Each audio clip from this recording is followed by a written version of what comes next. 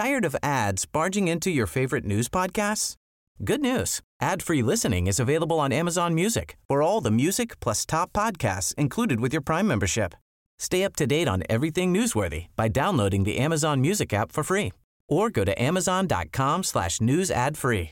That's amazon.com/news ad free to catch up on the latest episodes without the ads. He kōna ipurangi tēnei nā te reo irirangi o Aotearoa.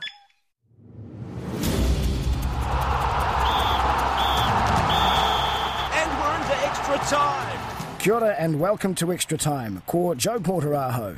This week we delve into High Performance Sport New Zealand's new strategy, which focuses on athlete welfare. That's in response to several national sporting organisations being accused of mistreating athletes. Allegations of bullying, fat shaming and abuse forced several organisations to undergo both internal and external reviews of their protocols and policies around athlete wellbeing and high performance.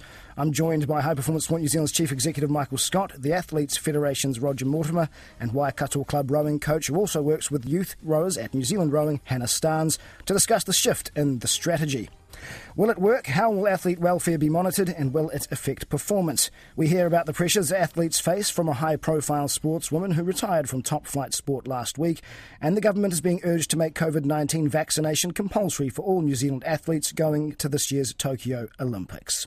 The government's Sports Minister, Grant Robertson, says athlete welfare is non-negotiable even if an Olympic medal is on the line. He believes High Performance Sport New Zealand's new strategy shows lessons have been learnt, with funding now contingent on athlete welfare. The need for change is evident, particularly in the athlete welfare and wellbeing space.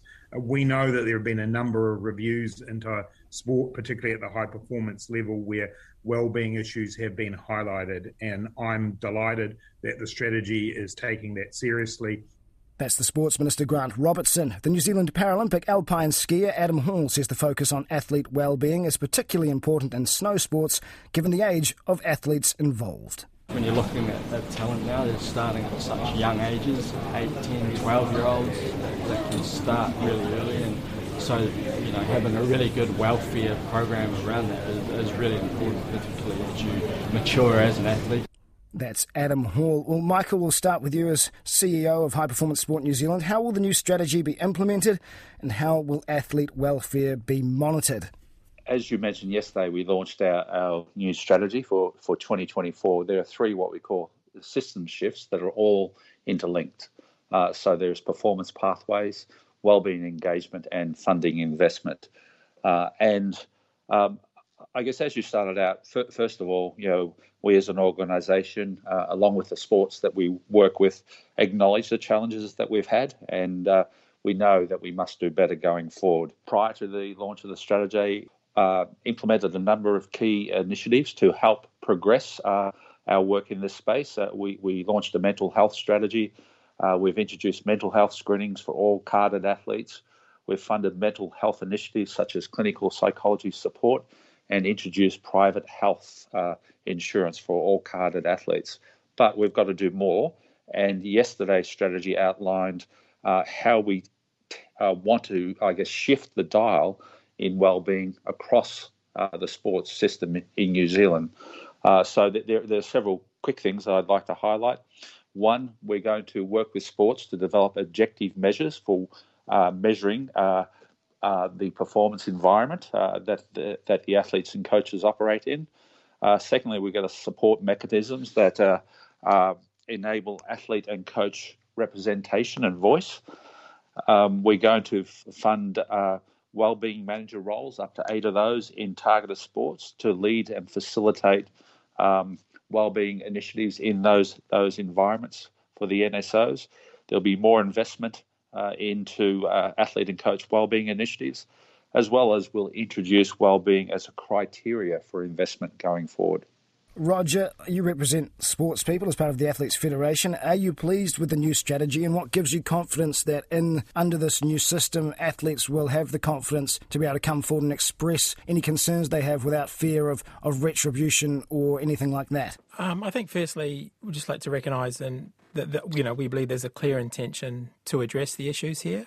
And I would personally like to make a specific reference with the progress made under Michael's leadership. Rather than kicking the can down the road, he has addressed the issues, and as you'll see in there, that recognises financial distress, young people being ripped away from their support networks too young, the coaches, the stress that coaches are put under, treating the person first, the athlete second, clarity around planning, going from 1 year to 4 years. So I really do recognise that Michael has made a big effort, and in the past these really have sort of operated in the dark shadows and corners and so forth. There are two critical unresolved factors for us, though. The first one is we believe we're problem solving under an archaic model. And I guess flowing on from that is there's no formal consultation with this key stakeholder group, which is athletes, within the framework. Now, these are wider issues than just Michael's role at High Performance Sport, but they are critical. So sport is a relatively young industry, and we have had a traditional model, and it is our firm belief that it is now an archaic model, and it does need looking into. So all these areas are fantastic in terms of what they're looking to address, but there is this fundamental issue over the overall framework and structure. Can you just give me an idea of what you feel the issues are with the overall framework and structure? Is it just simply too much of an emphasis on success at all costs? Good question. I think just sort of, I guess, maybe plagiarising something out of the human rights movement is nothing about us without us is a phrase they've used, and I guess they live by. And I guess from an athlete's perspective, decisions are made on athletes' behalf, and then they're notified after the fact, rather than having a formal engagement process within it. And let's just use the training grants as an example. I think the intention is superb. They're trying to provide more resource to athletes. The reality is that within athletes' training, recovery, technical analysis, rehab planning, reviewing, travel, it would pretty much amount to a 40-hour week over a 7-day period. $25,000 is $12.50 an hour. $10,000 is $5 an hour. In New Zealand, we have a legal minimum wage of $20 an hour, which is $40,000 a year. So why are athletes treated differently? That's a discussion that needs to take place, and that's what we're saying about this framework. Sports move forward quickly, and I think there are some fundamental areas and issues that need to be addressed. Hannah, you're on the coalface. You've had some issues and challenges before in your role as a women's coach in the sport of rowing. What is your response to the new strategy from High Performance Sport New Zealand, and where would you like to see areas of change with regards to athlete welfare? I think it's really cool to hear about this new initiative. It's something that I'm really on board with. I love the idea of giving the athletes a voice and having them more involved. I think in terms of what Roger was saying, nothing about us without us. Like a lot of us, the reason we have jobs and the reason that this thing's running is because of the athletes themselves, and having them fully involved in this whole process is really awesome. I think for me it just comes down to communication. I think often a lot of this stuff is there's so much going on in the background, and as a coach, the longer I coach for, the more you see this happening. As an athlete, you don't quite realise what's going on in the background. There's so much happening, and often you're trying to, as a coach or a manager or behind the scenes, you're trying to juggle so many different elements that are going on. So it's quite hard to get that across to the athlete, I think, often. But I think that's where, to me, it's just coming down to communication and making sure that, that the communication channels are open between coach, athlete, manager, all this about the decisions that are being made. And they do have a say, but it's done in a really, rational but kind manner. That's what I'm looking for. Michael, what's your response to Roger's comments before the monetary situation of athletes and also the consultation of athletes? First of all, one of the, key platforms of the wellbeing strategy is to, strive to get that voice and independent representation there. So we know that hasn't existed across the board. So it's something that we support going forward. It's really important to recognise that whilst we're not there yet, we want to start the journey. And we're encouraging sports to do that within their individual high performance programs, but also we need it across the high performance sector as well. So in terms of voice and representation, I think that's a fundamental that has to improve. We've taken it, I guess, some way, but not far enough, and we recognise that. And we're in dialogue with the Athletes Federation, with Sport New Zealand, about how we progress that. My understanding is we are planning a hui with the Federation, Sport New Zealand, and ourselves, and athlete representatives and sport representatives in the near future. So certainly acknowledge, and it's certainly our intent that needs to improve. In terms of the model, the board and the minister have asked for a governance and leadership review of the Sport New Zealand group to ensure that I guess government involvement in investment in sport is one that's right and fit for purpose for the time. So that will take place and be led by Raylene Castle after my departure from HPSNZ at the end of April. So we've asked sports to adjust and future-proof, and HPSNZ and Sport New Zealand also have to do that. So every organisation needs to future-proof and needs to look forward, and hopefully that exercise will see a more, I guess, improved model that will meet the needs of the sports sector in the future. Roger, what are going to be some of your key messages at that hui? And I think if I can just say to Michael that, it is recognised what an effort he has made to bring this together. He has pushed it very hard, and I'm sure he's under a lot of pressures that we don't understand. So in terms of key messages, it really goes back to what Hannah said, which is communication. And it's formal communication, and everyone has a slightly different version of what does consultation mean, what does engagement mean. There are some very good models out there that especially in the treated Waitangi space and within what Māori are doing, I think it's very very revolutionary and very advanced in terms of how key stakeholders are engaged. So I'm really hoping that we can get together, and if there is a genuine desire to make this happen by all parties, it really comes down to this formal consultation communication model. And a question for all three, will results be affected by this shift in strategy, moving away from sort of medals being the major focus, winning not at all costs, but success being a large part of it, to athlete welfare? Do you think this will have an effect on the success of New Zealand sport on the international stage? So from my perspective, I'll chip in first. Our strategy is, and Roger will be aware of this, was developed from a 12-year strategic framework called the 2032 High Performance System Strategy. And we're really talking about a 12-year evolution of the sports system. So our strategy is the first 4 years implementation of that. For well-being, our focus is improving the performance environments in which athletes and coaches can thrive and reach their potential. And if that environment is right, and there is ownership of that environment by athletes and coaches, then performances will be positive. It's when the environments are not positive, not conducive to performance, because they don't allow individuals in it to thrive, that it can impact. So our goal is to get repeatable, sustainable success for New Zealand sport. And we believe well-being is key to that, with the emphasis being on the performance environments with athletes in particular, but athletes and coaches, have that positive experience and thrive so that they can reach their potential. Roger, Hannah, feel free to jump in.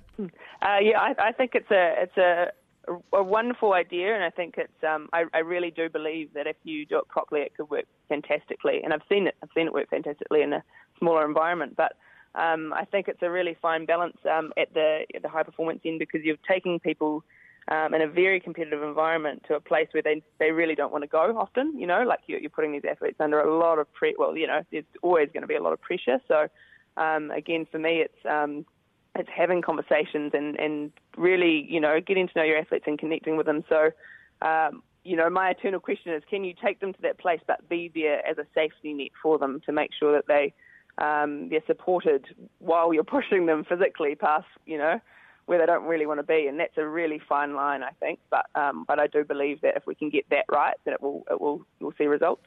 And Roger? For me, it's a no-brainer. I think with 3 decades of working with elite athletes in all sorts of different sports at the very highest level, the more centred the athlete, the better they perform. Same as any human being in any field, whether you go into medicine or law or science or anything. So it's a no-brainer, and it's sort of a misconception that you're sort of trading one for the other. So, the more centred the human being, then the more they can do what Hannah's asking, which is go into the places that they actually want to go. That's where athletes want to go. But you talk to experts in the field, and it's just very difficult to go there when you're not centred in terms of who you are yourself. You have some security around your identity and so forth. So it's an absolute no-brainer. And that's a good place to finish, and it moves us on to another pertinent piece of news. The surprise retirement of world champion rower Zoe McBride has highlighted the pressure top-flight athletes are under. The world champion New Zealand rower says putting her mental and physical health ahead of sporting success is behind her shock retirement. Still just 25 years old, McBride and lightweight double sculls partner Jackie Kittle were set to be strong contenders for gold at the Tokyo Olympics. But with just months until the Games in Japan is set to begin, McBride has decided to hang up her oars. The lightweight female rowers can't be over 59 kilograms, and she told Clay Wilson the battle to keep her weight down was taking too much of a toll on her health and her life. A lot of it started from last year. COVID changed the Olympics and postponed the date, and with lockdown we were sent back home and we're training and things like that, and over that time I got a stress fracture in my femur from a few runs, which for an injury like that was directly caused by my health or lack of health, I guess. So I had a really long time out of the boat, and I was really forced to kind of look at where I was in terms of, I guess, being a lightweight rower and why I got injured. And I got injured because I wasn't looking after my body, and that I was pushing my body too hard to get down to weight. And so my past 6 months, I've actually got myself into a really good place where I'm very healthy, both mentally and physically. And the position that I'm in right now is, for me to get to weight is way too much and will have a massive impact on my health, and it's something that I'm not willing to do. I can imagine this was made doubly difficult by the fact you're not doing this alone. You've obviously got Jackie, and you guys have formed a very strong and successful partnership. So can you tell me sort of how difficult it was telling her, and how long has she sort of been in the loop about what you were thinking about in this regard? It's really, really hard. It's never easy when you are in a team, because my decisions and actions are going to have a massive impact on someone else. But at the end of the day, Jackie and I have always supported each other and been there for each other, and I think we want each other in the boat, but we also want each other to be healthy and happy and able to race. I don't want to speak for her at all, but she supports me. You mentioned it already about the mental side of this as well as the physical side. Just how big a part of it was sort of the mental battles you have to go through in this kind of environment, I guess? Yeah, it was massive. It was not only the side of getting injured and the injuries over the years, but every year asking myself to get down to weight and manipulating my body just created some really bad and unhealthy habits in my mind around my body and food. And it got to a point where it was too much, and it was affecting my health and my life. It's really hard to talk about, but I was so ashamed to talk about it for a really long time, because sometimes when you're in a position like that, it doesn't matter if it's a sport or if it's whatever scenario, like there can be a lot of shame around it and stigma. And yeah, so I have struggled for a while, and I got to a point where I decided that I didn't want to do that anymore, and then that became easier to talk about, and it became easier to get myself back into a position where I was like heading on the right track. I'm sure you're aware that over the last several years, a lot of sports in New Zealand, several sports have been dealing with issues around athlete welfare. And so in terms of the high performance environment you were in, were you happy with everything and how that environment was? Yeah, absolutely. I have nothing bad to say about rowing New Zealand or the high performance environment that I'm in. I've always been really, really well looked after and had a lot of support. And I think for me it was more, you can internalise things, and then sometimes the snowball starts rolling and rolling, and then you don't really know how to get out of it yourself. So Rowing New Zealand have been very supportive and are so supportive now. And I think some of those other things are different to what I'm talking about now. New Zealand rower Zoe McBride there speaking to Clay Wilson about her sudden retirement from the sport. And the New Zealand Olympic Committee is being urged to make it compulsory for athletes going to the Tokyo Games to be vaccinated against COVID-19. The government is offering early access to vaccination to top athletes travelling overseas to represent New Zealand. Dave Gerard is an Emeritus Professor of Sports Medicine at Otago University and a member of International Swimming's COVID-19 response group. He believes both the International Olympic Committee and the New Zealand Olympic Committee should be taking a stronger line over vaccinations.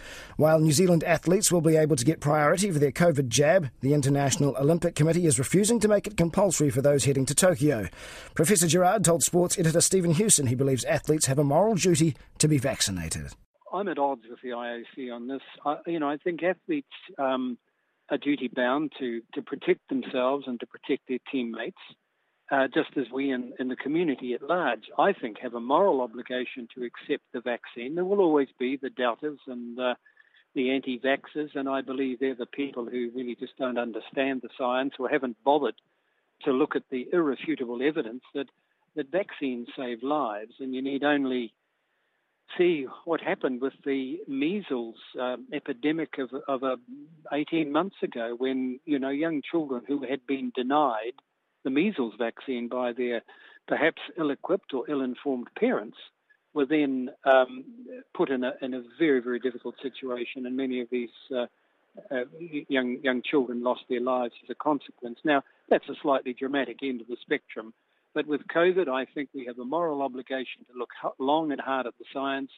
As I say, the evidence is irrefutable that the vaccine is an important adjunct to health and safety, and when athletes are mixing in a confined area such as the Olympic Games, I believe it should be mandated that they accept the vaccine unless there's a very strong reason for some pre-existing medical condition or situation of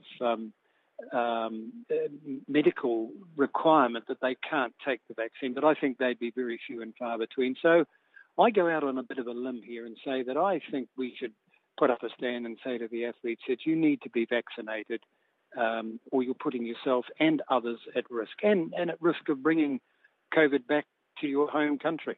So you would like to see the NZOC stipulate that as part of membership of the New Zealand team? I would, and it should be based on the fact that I know Dr. Bruce Hamilton, who's the medical lead, has done a huge amount of work in dispelling some of the myths and answering the questions that the athletes pose to him. And I've had a few questions posed to me about the safety of the vaccine, whether it might affect an athlete in training. Well, the truth of the matter is none of these things will impact upon an athlete's performance. There may be a little bit of muscle soreness around the injection site for a day or two and maybe vague feelings of a flu-like illness, but they're nothing, compared to the possibility of contracting COVID.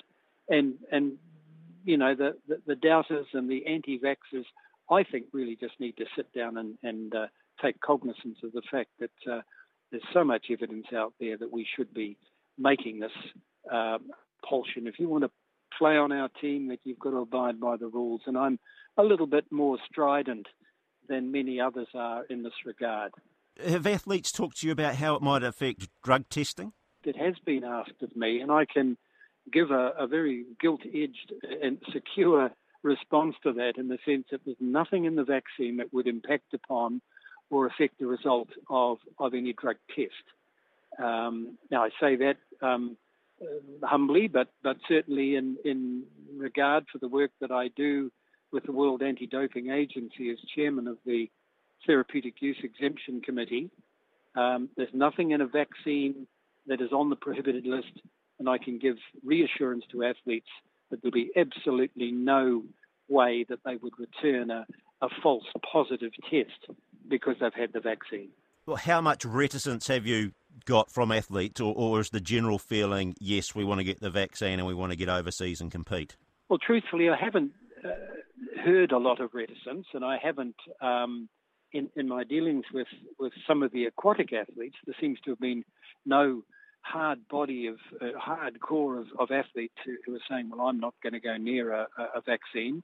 So I don't know that it's rampant within sport, but, if we look at the population at large, there's always going to be a few people who'll be out there thinking that this is not for them for a variety of reasons, some of them absolutely, totally unfounded and quite wacky. And in the other cases, it's more a question of not being informed and educated. And I know, as I said earlier, that Dr. Bruce Hamilton and his team have gone into their way to provide the athletes with all the information that's available, ultimately for them to make their choice. But really, it's a no-brainer. That's Professor Dave Gerard talking to Stephen Hewson. The New Zealand Olympic Committee has responded that despite Professor Gerard's call to make vaccination compulsory, it won't be doing so, but rather it will strongly encourage athletes to get vaccinated, as it will give them peace of mind. That brings us to the end of Extra Time. My thanks to Michael Scott, Roger Mortimer and Hannah Starnes. Extra Time is available every Friday from about 4 p.m. You can find us on Apple Podcasts, Spotify, Stitcher, Radio Public, iHeartRadio, and of course at rnz.co.nz. Give us a rating if you would, that helps a whole lot and means other listeners can find us much more easily. I'm Joe Porter, haere rā.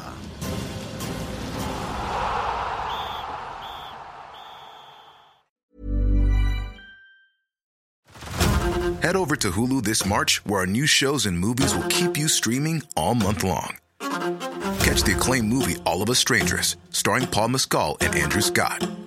Stream the new Hulu original limited series We Were the Lucky Ones with Joey King and Logan Lerman. And don't forget about Grey's Anatomy. Every Grey's episode ever is now streaming on Hulu. So, what are you waiting for? Go stream something new on Hulu.